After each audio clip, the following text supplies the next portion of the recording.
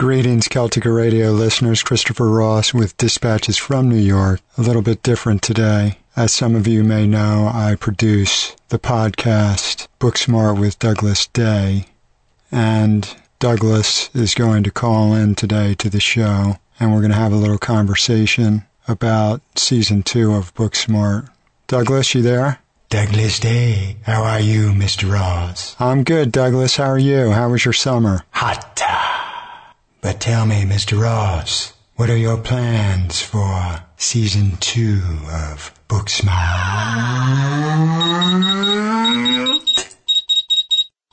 Yes, Nigel. You have a call, sir, online for, sir. Douglas Day. The man with the hat. Right. I wore a hat, a blue hat, in Oxford years ago.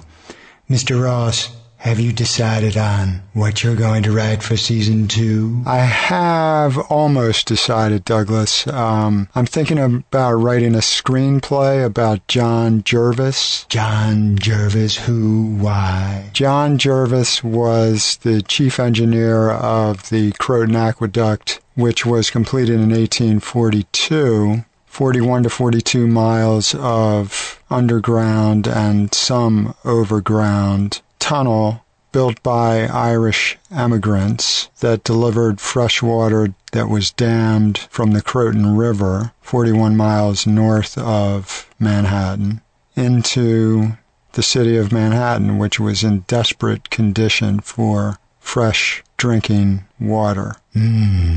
Sounds interesting.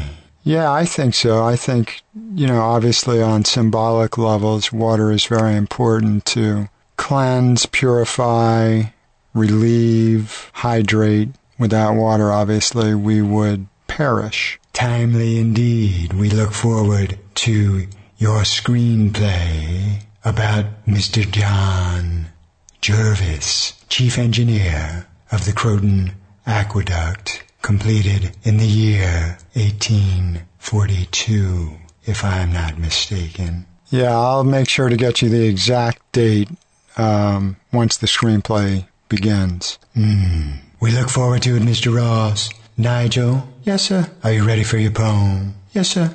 This is a poem by Nigel, written in 2003 in Oxford while studying Joyce. It's called Doomsday.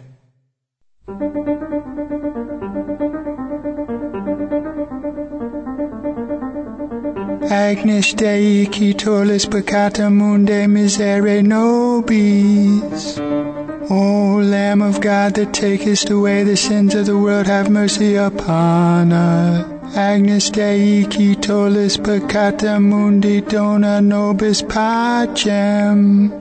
O Lamb of God that takest away the sins of the world, grant us thy peace.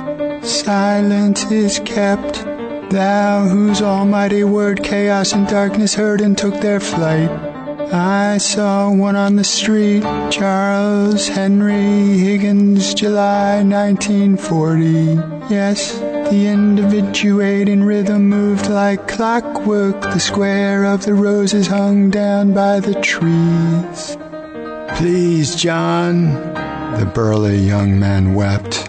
Don't take me off this mission. 12, 16, 17, 18, 19, 20, 21. One after the other in the cover of darkness, separated by a minute, the greatest feat in the history of the military, but it was all in French. It was all in French. Jesus, the French had nothing to do with it. It was us and the Brits and the Canadians, but it was all in French. No one expected this. 6 gliders, 6 landings, scot-free except for Breckenridge.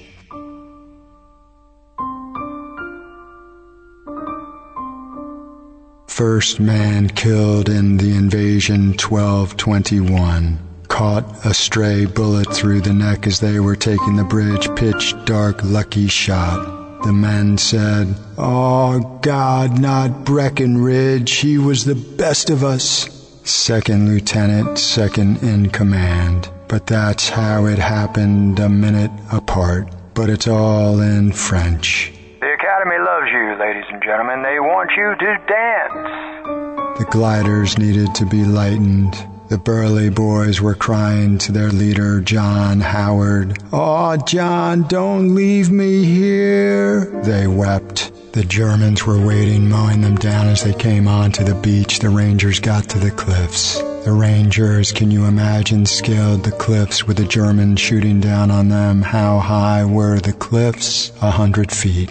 Straight up with the Germans shooting down on them, they still scaled the cliffs. The blackbird sees more things than I can. The blackbird sees, the blackbird singing in the dead of night. More than me, the Polish conscripts guarded and forced to fight by the Germans. The GIs would approach the pill boxes and would listen for the sound of one shot, and then silence. The Poles had taken out the Germans and were now free to move about the continent. They went back to their women in Warsaw and Gdansk. They raised children, they had families, they put up walls and windows and other various forms of gates. And it was 3:10 in the morning and the bus driver would not go. We had to go, we had to go, we had to catch a ferry, we had to go.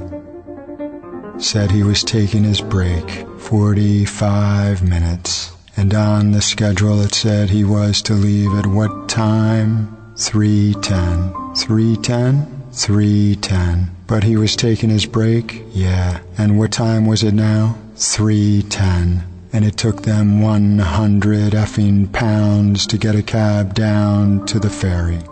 D Company, Commander John Howard, 6 gliders, 3 for each bridge.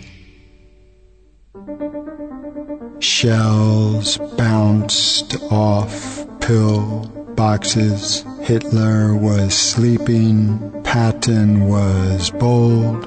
200 pounds. Blackbirds, Rangers, cliffs, and bullets. When the clock strikes 1, the bells ring only once.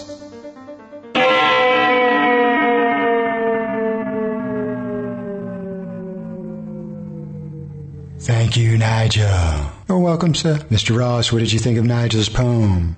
I liked it. I always like Nigel's poetry. Indeed. Well, as I said before, Mr. Ross, we look forward to Season 2 of Booksmart with Douglas Day and your eventual screenplay based on John Jervis. Toodaloo. Take care, Douglas. This has been another episode of Dispatches from New York with Christopher Ross, Celtica Radio, fans all over the world. Peace.